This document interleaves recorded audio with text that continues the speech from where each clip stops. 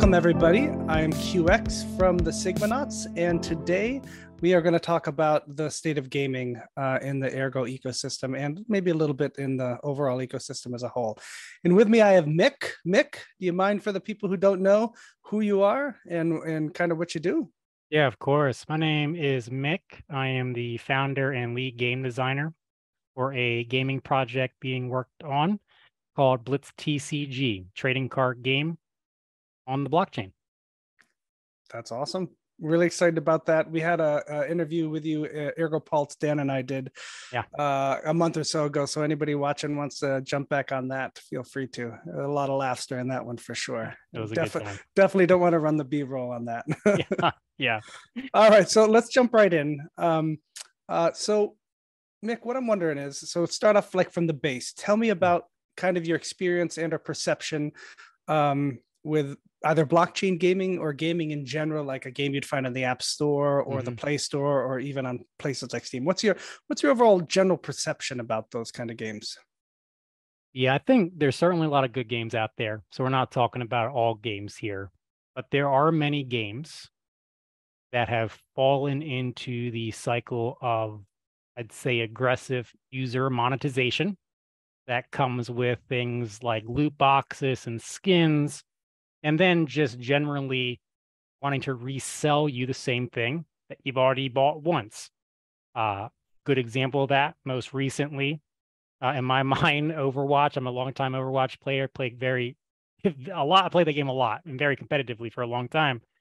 They basically released Overwatch 2, where you got to bring over some of your stuff, but not all of it. And it was effectively just a reskin of the first game. So people had to end up repurchasing some things. They lost some credits, and for no real reason other than company just decided to do that, right? Like, the users didn't have a choice. Nobody had a choice.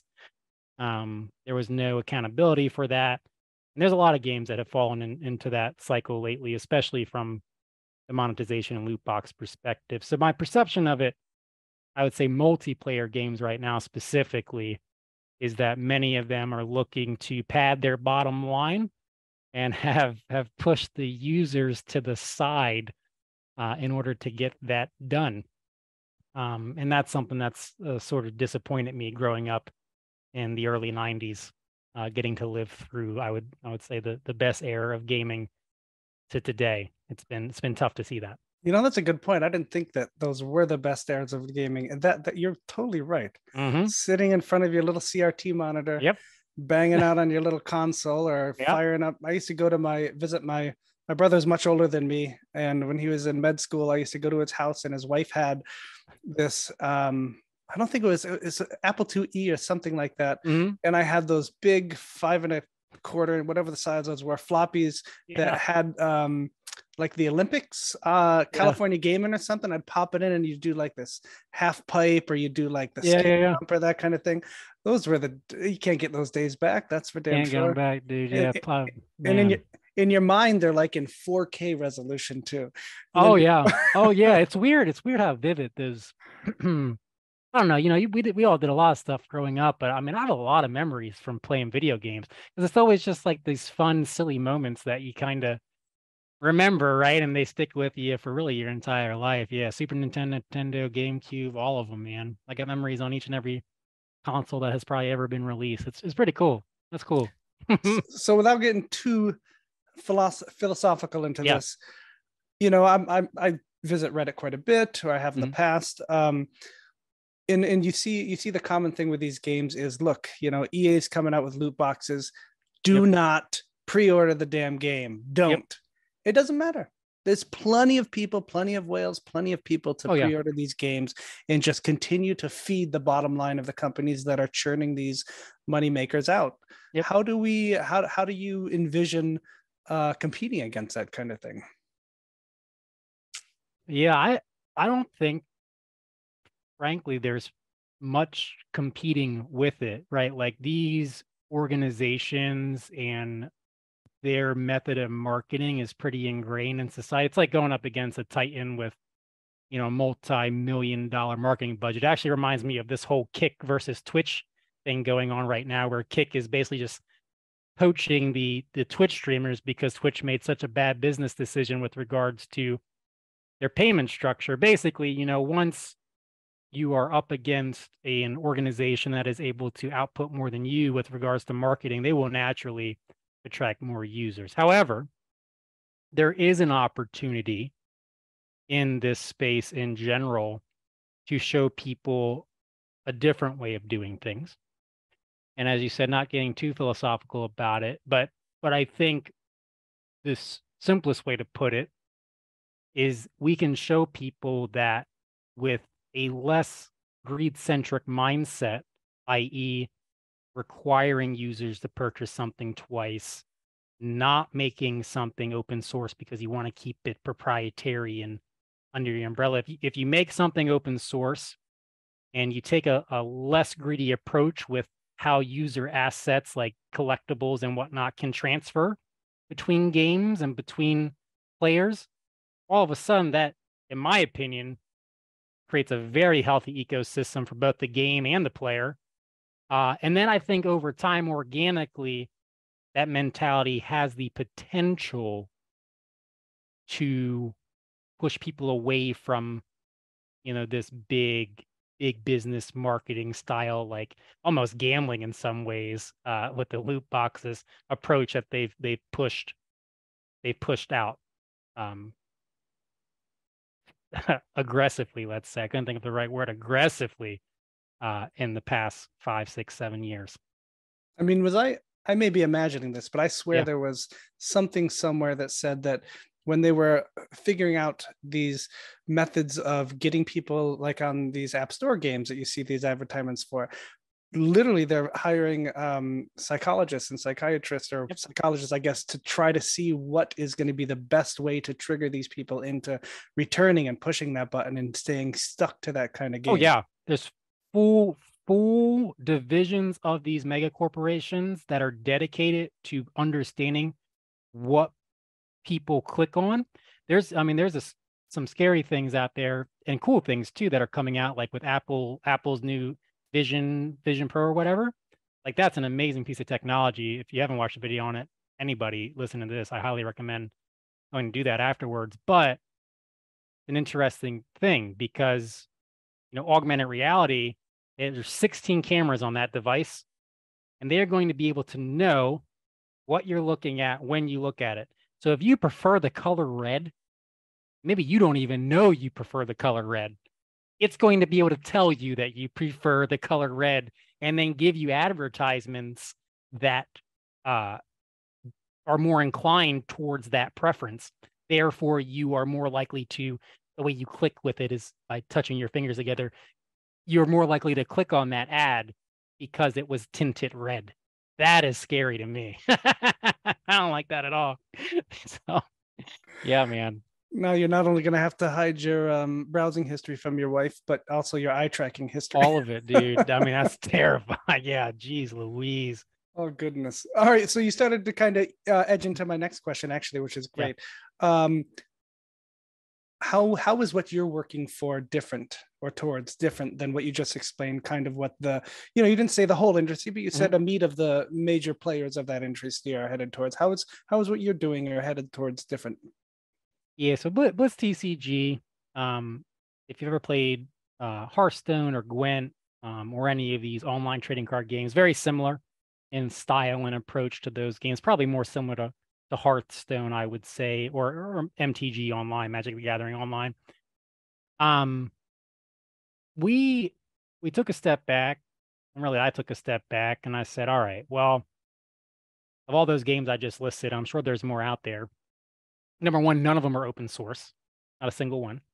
What that means, for people who are less familiar with that phrase, all open source means is you as a user or as somebody who's maybe like a novice developer could go in, copy my code, and stand up your own version of my game because maybe you don't agree with, some of the decisions I've made. So that's a really special thing. So that's one way we're sort of taking a different approach. And that all that means is that it just creates a healthy ecosystem for the game. It creates survivability, and it allows for unique ideas to be acted upon without having to worry about some big lawyer sending you a cease and desist letter to your house. And then the second piece of that, more related to the blockchain, and this is really what the problem the blockchain solves, I would say, in this case, is that with all these other games like Hearthstones, let's say you spent $500 to buy as many Hearthstone packs as you could. If tomorrow Blizzard all of a sudden had to fire their whole Hearthstone team and turn off all the servers, you don't get any of that back.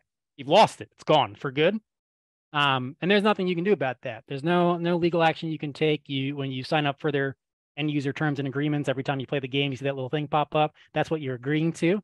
The fact that they own the digital assets, even though you paid for it. It's kind of an interesting legal loophole, I guess. But needless to say, that is the case. And you see it happen all the time. Like a good example, when they shut down like the old World of Warcraft servers. You might have spent 200 hours in that game. And many people like to make analogies, time is money, money is time. I mean, you lost those 200 hours, you lost all that progress, you lost everything, and there's nothing you do to get that back. So I take that tangent because it's important to understand how the blockchain helps with that problem. The way that blockchain helps with that problem is that, in Blitz, it's the trading cards themselves, right? So when you open a pack of cards, you'll get at this time, 5 cards out of that pack. Each of those cards are a token on the blockchain. And really what you own at that point is the character. You own the identity of the card. So, if you want to collect one of our, fan favorites is Margot, the jester character with a big old scythe. She runs around going crazy. You basically own Margot.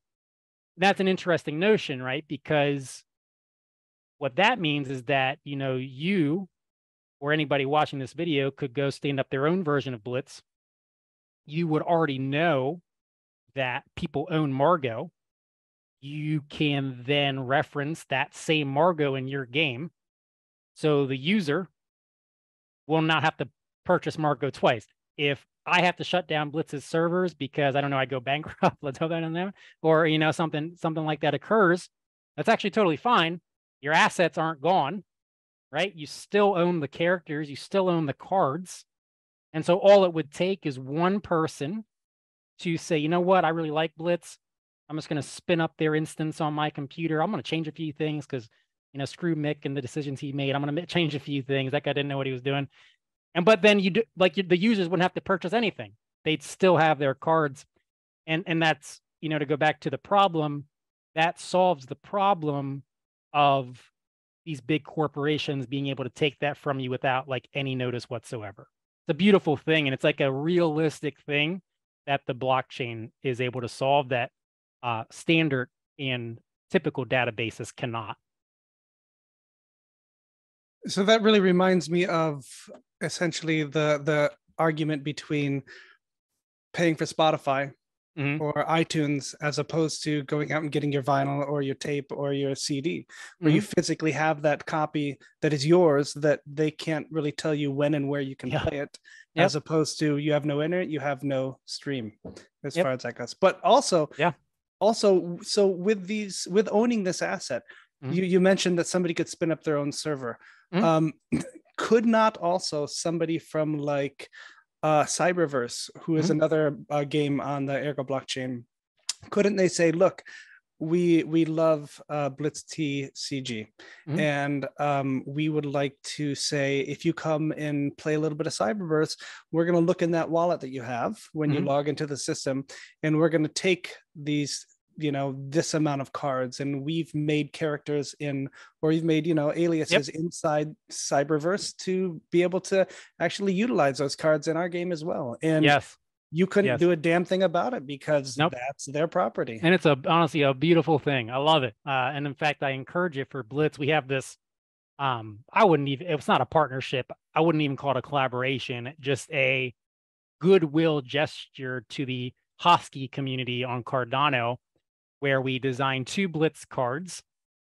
And the way you unlock those cards is by simply having at least one Husky in your Cardano wallet, which costs at this point less than 0 somehow. And they'll like that I said that. And then And then for the other card, you have to have one Hosky NFT. And so if you have the one Hosky token, you get a Blitz card for free. You unlock it. If you get, if you want the second card, you have to have at least one Hosky NFT. And again, it just blows my mind, like, that people don't do that. We have the opportunity with the vast number of projects that are in the blockchain space to make each of our projects more valuable by including each other in each other's projects. But for some reason, nobody does it in our space. It like blows my mind because it goes back to greed. And I don't mean to throw any of these people under the bus. I mean, there's a lot of good projects out there, I'm sure. But people don't do it because they feel like it distracts from their game and their ownership, right? I didn't even ask the Hosky crew for any funding. I paid for the cards myself because I thought it would be damn cool to just show people how easy this is. It took me 5 minutes to code it. 5 minutes. It's because I already have my Cardano integration, right? So I just said, hey, what's your guys' like token address? Oh, it's that? Great. Thanks. And then I put if token greater than or equal to 1, unlock this dog card. You know, like dog card. It's not hard. It's, dude, I'm not a good programmer. I'm really not. I taught myself everything I have known up to this point from starting this project. And like, if I can figure that out, dude, there is no excuse. Like, it's really, I can't explain to you how easy it is. It's like baffles me that people aren't more open to that.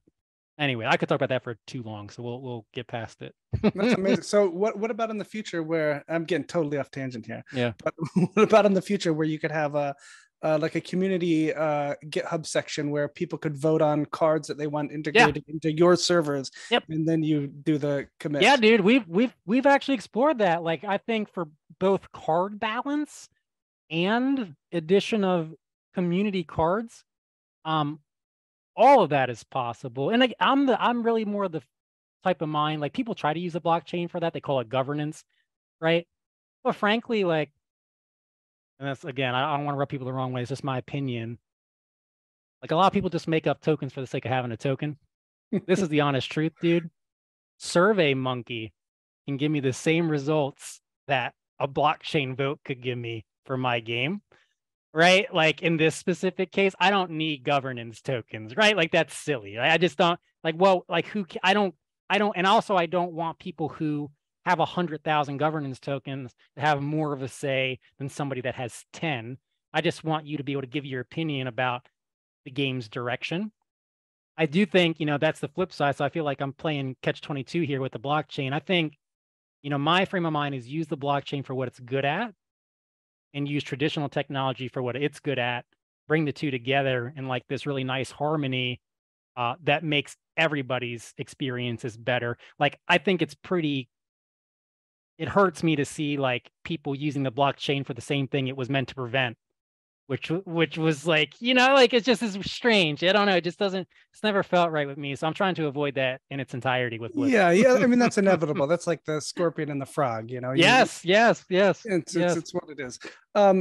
People will have to Google that, but that's fine. Oh, that's right. That might be age dating me quite a bit. That story. That's funny. That's their homework. That's fine. All right. So the final question I have for you. Yeah. Why Ergo? What's so special about and unique about Ergo that made you want to develop on this with this chain?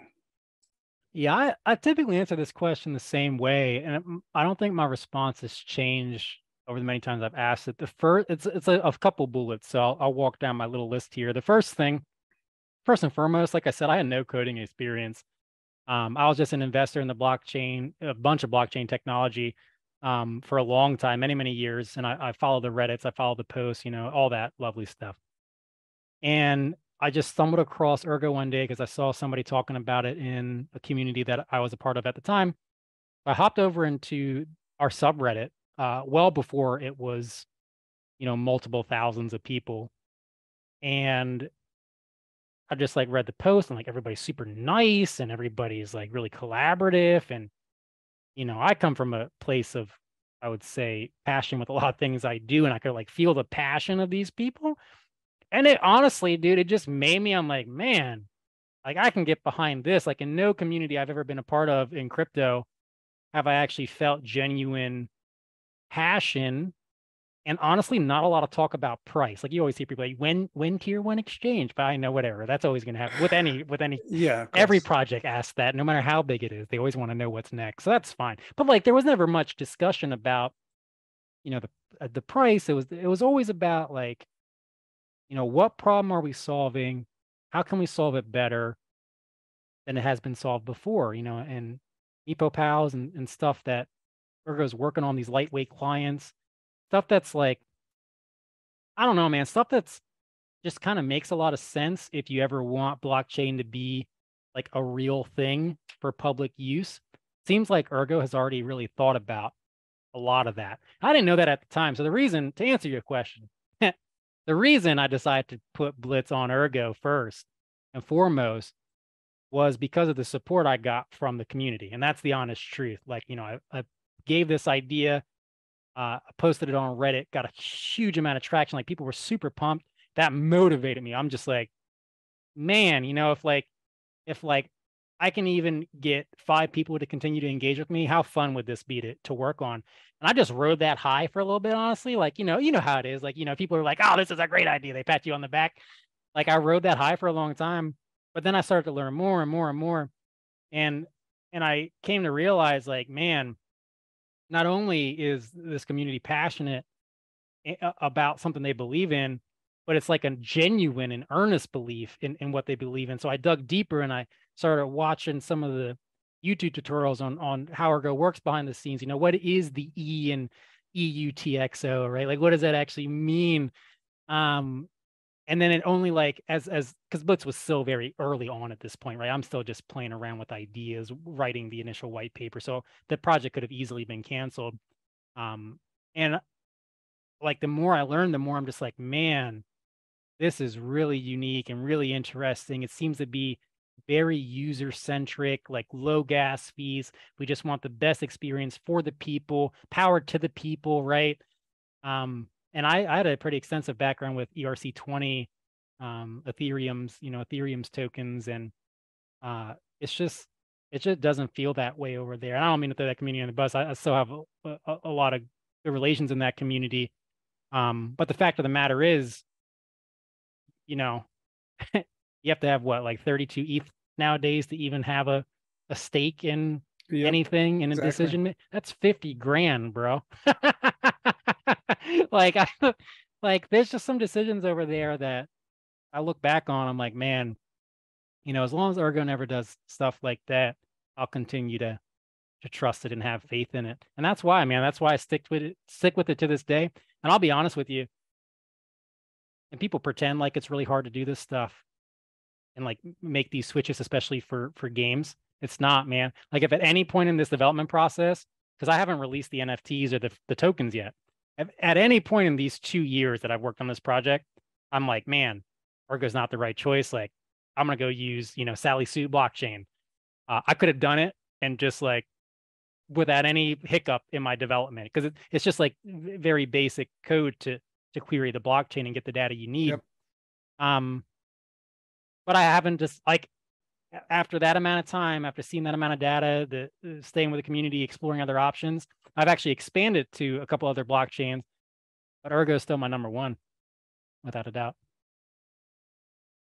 That's awesome. That's amazing. Yeah, and what about specifically, and you mentioned like, there are these simple connections that you make for your game, at least to Ergo.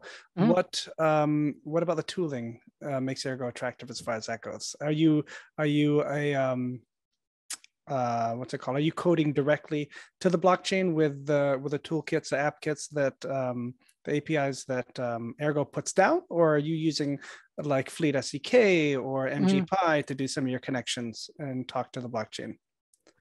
Well, as of recently, now we're doing a little bit of everything. So like the game itself, this gets a little technical, but I'll keep it high level. The game itself, very simple in that all it does is, again, utilize what I think are the best technologies that are known and trusted to serve certain purposes. So like the user is on Firebase, which is a very trusted Google-based backend. And that user account, like when you sign up for Blitz on the website, you can connect your Ergo wallet. And when I say connect, all that means is you press connect and you press sign on Nautilus, and it sends your public address to Firebase. So now you have, Mick Blackwell, username LowKeyNerd, some other random crap about my user, and it says Ergo wallet, and it has that address. Okay, so now what can we do with that? Well, now that address, very easily discoverable from in the game itself. Don't have to do anything too super crazy to find it. So when you start the game, all that it does is use a very simple like web-based query where it takes that text string and it sort of plugs it into the URL that you need to query. And then it goes, finds all your tokens. It just kind of takes a snapshot of it, brings it back into the game. That's enough for anything in the game, right? Because all I need to do is keep track of your tokens. No reason for it to be more complicated than that. Doesn't benefit the user for it to be more complicated than that, or me for that matter. Now, that being said, I would say that's a very surface level integration with Ergo from that perspective. As of recently, and I'm very excited about this, I've been partnering with LGD, who is a very well-known developer in our community. He works with many different projects, has some projects of his own. Brilliant guy, and I truly enjoy working with him. We have weekly meetings, and they're some of my favorite meetings every week. But anyways, what we're doing is standing up a card burn contract that hopefully is agnostic enough that other projects can make use of too on the Ergo blockchain. So what we're designing, which is basically, he's putting code to my idea and my continued ideas, is a way for one of the problems like with Pokemon, I have thousands of Pokemon cards, dude, and I open hundreds of packs. There are maybe, if I open 100 packs, there's maybe 10 cards I even care to keep. The rest of them you get thrown into a bin in the basement or actually thrown out, which is sad. They're just wasted. They're gone forever. So it'll be really nice for the user with a digital card game, specifically because you're able to do it much easier, is what if, I open 10 Blitz packs and I got 5 of the same card. I only want to keep one of them. I look to the open market. They're not really selling for anything. I don't want to go through the trouble of selling this card to another user. In Pokemon, you could consider that trading or putting it on eBay or something, right? Instead, I want to burn it, right? So meaning I'm going to take this card and I'm going to throw it against Ergo, and Ergo, their smart contract, going to give me back some amount of tokens for my card. The way we're doing this is entirely different than it's ever been done before on any blockchain. And I've talked to 2 economists at this point, without exaggeration. We do not know what's going to happen. So basically, the way this is going to work is there's going to be no pre-mint of tokens at all. So there's going to be just this lockbox that sits behind the scenes. And the only time tokens are generated are when users burn a card. So the max supply is technically if burn all cards times card value equal max supply. But there'll never be that amount of the supply in the ecosystem because all the cards will never be burned. It's just a really unique way of handling it because it's what I'm terming as a closed loop economy, where the inputs truly do equal the outputs, and you never have to worry about more of ingestion from a seller standpoint or some weird tokenomics thing behind the background. It's literally the only tokens that are generated are from the cards that are burnt, and there is never anything outside of that. Very different. And the reason it's different is because, again, it's a less greedy approach. Most projects, and sometimes it's not just greed, sometimes they really do need the funding. So I don't want to, say that everybody that has a pre-mint is a greedy monster. That's not true. But sometimes it is. For Blitz, like we've talked about, I'm not super monetarily incentivized. So I was just like, man, what would happen? It's almost like proof of burn, right? It's like, what if we only generated tokens based on the cards that are burned? And what LGD and I are doing now, which is kind of cool, is there's going to be halving points. So like when you burn, like let's say when the 10,000th card is burned, I don't know what the number is going to be. Your rewards are going to be half. So every card burned, isn't that cool? So every card burned after that will be worth half as much. And then after another 10,000 cards, it'll be halved again and again indefinitely. So it's literally like we're programming a little mini blockchain that's not really a blockchain on the Ergo blockchain. Wow. And it's just something I know has never been, like, nothing like that has ever been done before. Like, I'm fully confident. Like, it just is like an untested thing. But it has the potential to be like pretty wild, I think. So like, I don't, like, nobody really knows what's going to happen. You're actually minting a token each. You're not like minting everything at once and then putting it into a smart contract and then releasing it as they're burnt. You're actually making an actual token at the time of burn of the other one. You'd have to talk to LGD about it, honestly. Like, either way, whether they're all minted up front, like, it's completely inaccessible. So like there's only one of two ways to do it. It could be the way you described, or it could be we just mint the highest number of tokens ever possible for any token to be minted, whatever the max number of decimals is, and we just throw it into, a smart contract. Smart contract. Yep. But either way, the outcome is ultimately the same. Yeah, correct. It's ultimately the same. It's probably whatever is easiest, frankly, which I imagine is probably the latter. The smart contract. Yeah, well, there is EIP 34, I believe, which in Ergo allows you to do an open kind of, not an open contract as far as Cardano goes, but you can mint something and then later mint something else and tie it into that previous mint so that you can have a collection essentially. That's right. Based on that. So that's possible. That'd be interesting. That'd be really interesting. There are some assumptions and stuff that have to be made, and we're trying to figure out the best way to do that. A lot of projects don't tell you that. Ultimately for these types of things, there's only like a minimal amount of authority needed to screw it all up. And oftentimes it's the developer's public and private, or in this case, private key, right? And really that's against, in my opinion, kind of the whole purpose of the blockchain in general, in that you shouldn't have to just trust one person and not screw something up. And so even if every person on the planet trusted me, you shouldn't have to just trust me to not screw up a beautiful idea.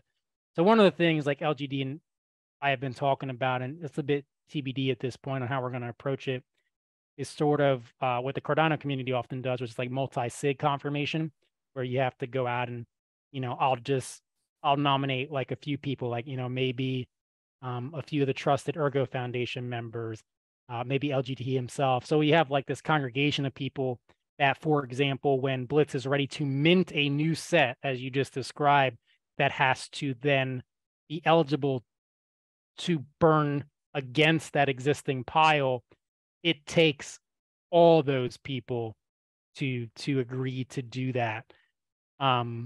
Or, this might also be one of the few cases where I might actually agree that a governance token might be useful, because maybe the community is like, we don't want any more cards, which will never happen.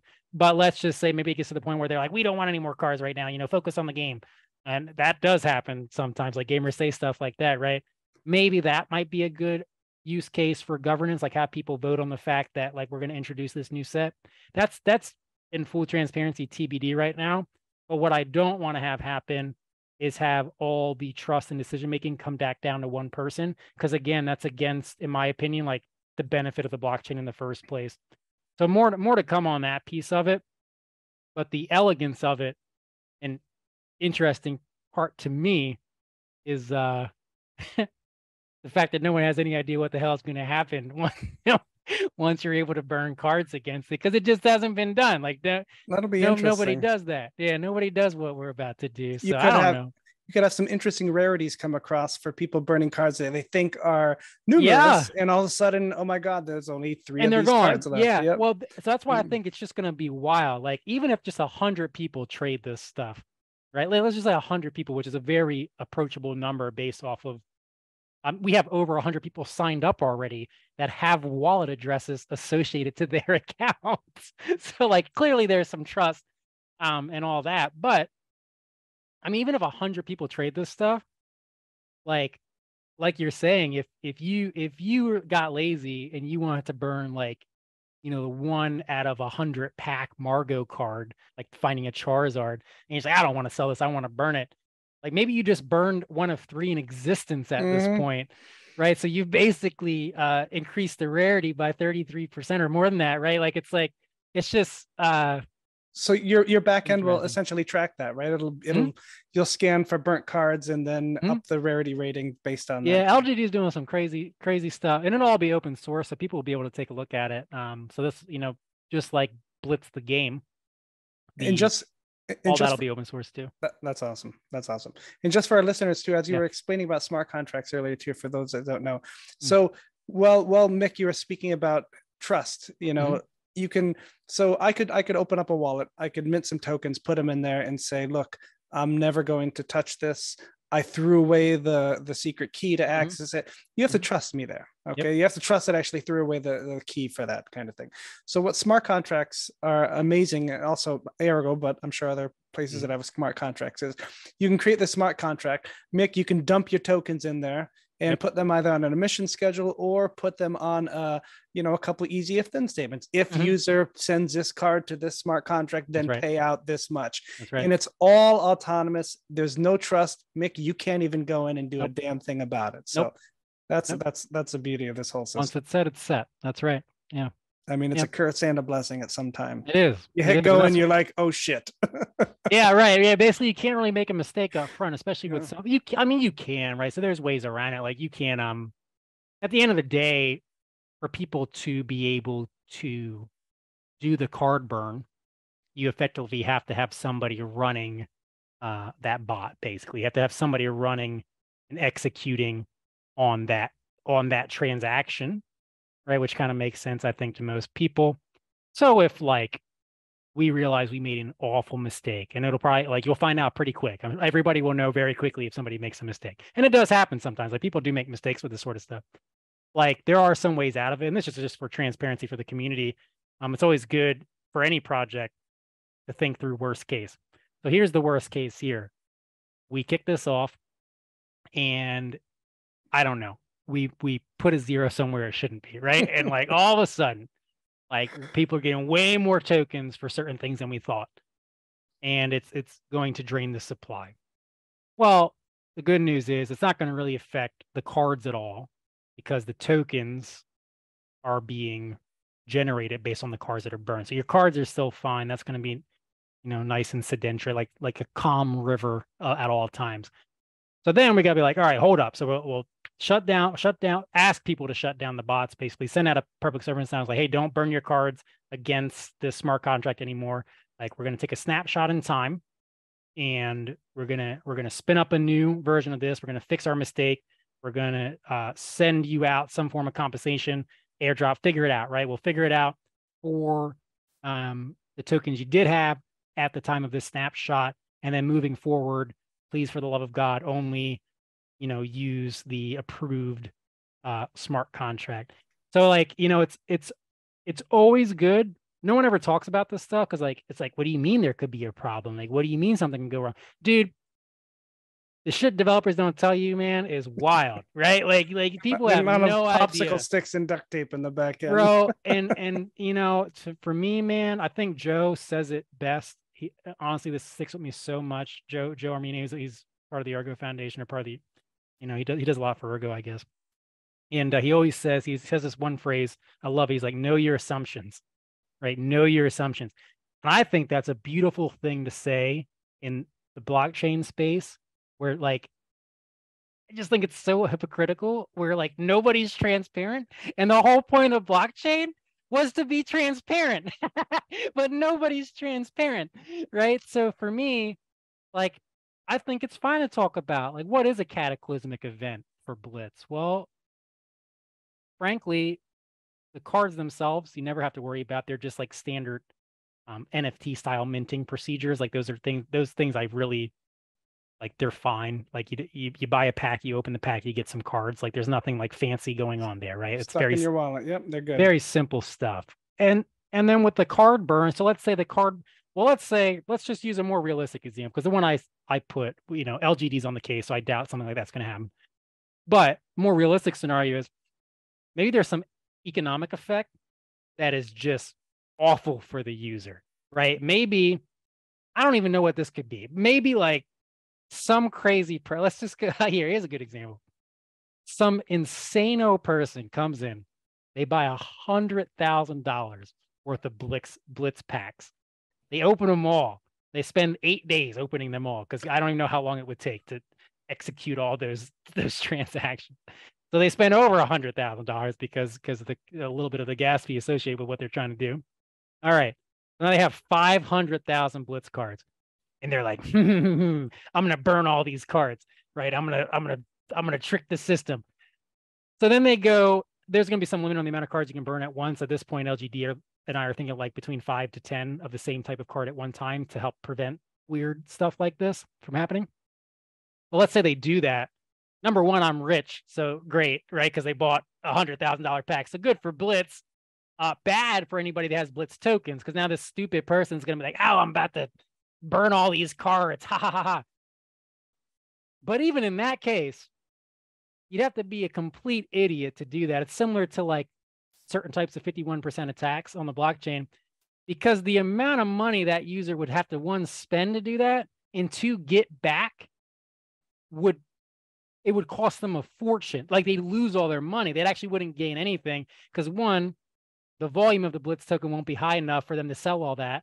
So the price would effectively be driven down to zero. So they just screw themselves out of that money. So those are, there are actually 51% attacks out there like that, where technically it is possible to conduct these types of attacks on blockchains, but people don't do them because it literally is dumb. Like you're just like, or you might as well just burn a pile of money. But there's like we've thought through a lot of that stuff, right? And I continue to think through stuff like that, because if you don't, and you pretend that everything is going to be all warm and fuzzy, I mean, you're kind of a liar, and you're kind of not doing your users diligence. Like you're not actually thinking through the consequences of your actions, like that meme of like Britney Spears, that kid, think you guys don't understand the consequences, or whatever the hell he says. I don't know. It's fun stuff. Yeah. Yeah, you know what I'm talking about? Yeah, I do. They had a renaissance, I think, actually, where when it came up how badly Britney was being abused, and then they were like, they should have listened to that guy, Should have listened. They were right. Yeah, I mean, they were too, technically, right? Yeah. Oh, that's it. Your actions have consequences. Yeah, that's what it reminds me of, and legitimately, like, it's just wild, man. Anyways, but yeah, that's a lot. I think we got deep on that, but it's important. That's fine. Yeah, it's important. That is, and that's project. That's a beauty of the open source ecosystem and mantra of Ergo, essentially. Yep. It's amazing that somebody like you could come out and say, well, here's our game. We did a damn good job on it. We have some amazing devs on it, but this could happen. And hopefully we get to a point where in society, at least, or else blockchain uptick in usage, where people can feel comfortable about that kind of thing, where they should feel just as uncomfortable as going to their bank and asking for money than hearing you say that something could screw up. But people don't. They blindly trust that kind of stuff. They're like, oh, my bank's got it, it's FDIC insured, all that good stuff. But obviously we just saw several months ago on those bank runs that nope, they don't have you. Yeah, there's still, I mean, there's, in the blockchain, like everyone likes to grandstand on the fact that, like, even I just did it. You grandstand on the fact that a smart contract is open source. But bro, how many people you actually think can go in there and read that? I can barely follow LGD's logic. Like he spent, that's what our Friday meetings are. It's just him educating me on his code. That's all it is. He's just educating me on his code. And that's for somebody that does develop for a couple hours a day. Or I might not be the best, but I'm certainly not the worst. So to think that statement means anything at all to your typical person who goes into a bank is a ridiculous notion. It's a ridiculous notion. So like it is important that it's open source, and it does, of course, add to more security and more vetting for the broader community when you're somebody who can actually like confirm what another person's saying is true, which is the 1% of people, maybe, well, less than, well, I mean, probably 100% of people in this community, right? It's like a fraction of the people can actually do that. So we have a lot of work to do as people developing on the blockchain, as companies, and just as users of crypto in general, to like demystify some of that stuff. And I think this is where it starts. Like, you just got to be like, yeah, you know, shit happens. We're doing our best to make sure it doesn't happen. This is what we thought about could happen. This is how we're trying to prevent it from happening. I look at it, Mick, I look at it as, we're getting really philosophical. Yeah, yeah. It's like avoid philosophical, but it's fun, right? Like, it's interesting. I look at it as more of a, you know, when you walk into a bank or a store, that kind of thing, you're putting your trust in probably a few individuals. Yep. Whereas where, you know, somebody says, oh, it's open source and that kind of thing. What I hear is, yeah, you know, I may not look at the open source tooling or, you know, really look into that smart contract and see what it is, but there's a distributed collective trust, I guess, if I can use those two words together. There's a trust that there's not somebody out there that, you know, maybe reads through it, notifies the community. You're distributing you're distributing the trust across all those people that are involved in it. Let's look at TrueCrypt. TrueCrypt was this amazing tool, or still is, maybe it's not anymore. This amazing encryption tool that you could do full encryptions of your hard drive. You could do shadow drives, hidden drives, amazing array of things with TrueCrypt. And maybe like 10 years ago, they came out and said, oh crap, there's this, we found a vulnerability in here, everybody upgrade, you know, that kind of thing. Or somebody injected a vulnerability or something was there. And everybody trusted that for so long up until that point. But you know, the important thing is that the collective trust, the collective community was there looking at it. And even though it might only take one person, the distributedness of the tooling and the trust there enables that to come out in that open. That's what open source means to me. It doesn't mean, you know, I'm going to be looking at that contract necessarily. It means that I'm now trusting hopefully a broader range of a community as opposed to there. And I hate to say trust, but I mean, that's the thing I want everybody to be, you know, as we all become more educated about how this stuff works. That is ultimately what it comes down to. You are trusting a wider range of people, but you are still trusting people. You are still like, when I say our project's open source, you're like, that's great, Mick. Like, I'm glad you did that. Like, that means we've really looked at it. Dude, what if like I made it open source and not a single soul has ever looked at it? Then it doesn't, I almost dropped the bad word. Then it doesn't matter at all if it's open source, actually, right? It doesn't matter one bit. What if you're running different code that you published to GitHub? You know, I mean, who knows? That's a risk people run and there's been cases of that happening, right? Like, there's, you know, people just don't, they don't know enough about how even the intelligent, I don't want to say intelligent, that's wrong. Even the less ignorant folks in our community, the people who are educated, don't really understand how all that stuff works behind the scenes. So the fact that, you know, we think like a normal user is like blockchain's ready for industry adoption, dude. Maybe, man, maybe. Like, I think there's still some work to be done on it. That's why that's why you have all these political heads and stuff and people fighting it, because people don't understand the bare minimum enough to know like sort of the arguments you were making. So I don't know. We can end that there. I just think there's a lot of work to be done. And I think you have to start with projects like this, like Blitz, frankly, where it's just so transparent. Like you just can't get any more. Like, it's almost like transparent to the risk of fault, right? Like, it's almost too transparent. Like, you almost don't want to know what's going on. Like, don't show me that. Yeah, right? I don't even want to know. The next step, Mick, is for you to just publish your login keys to the servers you're running and be like, dude, here they are, guys. Take a look. Take a look. Hop on into the GitHub. Yeah, dig it out. Dig it out. Yeah, man. I don't know. You know, there's only so much you can do, and still, at some point, you gotta every time you type in an address in your Google search bar or your Google Chrome browser, you're trusting somebody, dude. Oh yeah, DNS poisoning. We can get all technical on that. Yep. It's crazy. Yep. Every time. Anyways, yep. It's interesting, man.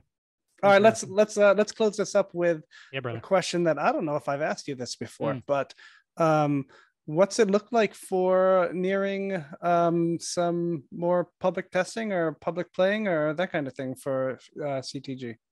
It's really exciting, man. Like we've had some community play tests, handful of folks got together, we put it on Twitch and we just had a good time with it. It's just more functional testing at this point, making sure people can log in, making sure like data is behaving the way it should behave on different people's PCs and connections are remaining stable across countries. There isn't a great way to test that, really. You just kind of have to, that's why AAA game studios have awful launches sometimes, because that shit's hard to test without actually having some reality to it. So that's kind of the goal behind that. For launch, I think at this point, the only thing that I might not be able to get far enough as a gamer to be satisfied with the state of the game is animations. I've learned a lot through this project, and one of the things I've learned is it's hard to find somebody to do animations for the amount of money that Blitz has available to spend on the project. But I think, at the very least, well, I know that before we sell anything, at the very least, the game will be playable in full. Might not be shiny. It might not be to the point at which I want it to be. But it will be completely playable. You'll be able to use everything that you purchase in the way that it was meant to be used, which is key. And then I'll try to put together some reasonable development roadmap, basically sort of like, I almost think of like Kickstarter, but like the reverse of Kickstarter. Basically, like I've launched my game, it is playable. Let's track, and it'll be public because you'll be able to see the address the funds get sent to. Let's track how much money Blitz has made. And so we can build a little tracker, like a little thermometer, basically like, if 1,000 packs are sold, right? That means I can now allocate this much money toward improving this aspect of the game. And then like the next thermometer bubble, so on and so forth. I think that'd be a beautiful way to like involve the community and be very transparent about like how much we think it's going to cost to do certain things. So that's also something I've been playing around with in relation to community testing. I'm excited, man. It's cool. It's getting to the point where it's like pretty well tuned, at least from a foundational perspective. That's awesome. That's good to hear, Mick. Yeah, man. All right, let's wrap it up. Thanks so much for talking about the game and talking a little bit about the history of how you perceive gaming in general and on the blockchain. I think I hope that the people watching get a good insight of. I know that every time I talk to you, I get that feeling of rekindled of what Ergo is all about. And yeah, the passion comes, right? And that's why when you said why Ergo, that's why, because this is what it is. That's what it is, right? You feel it. It's like a community thing. It feels good. You're like, yeah, let's keep going. I don't know. It's cool, man. All right, thanks, Mick. Have a good one. Yeah, thanks, brother. Thanks, brother.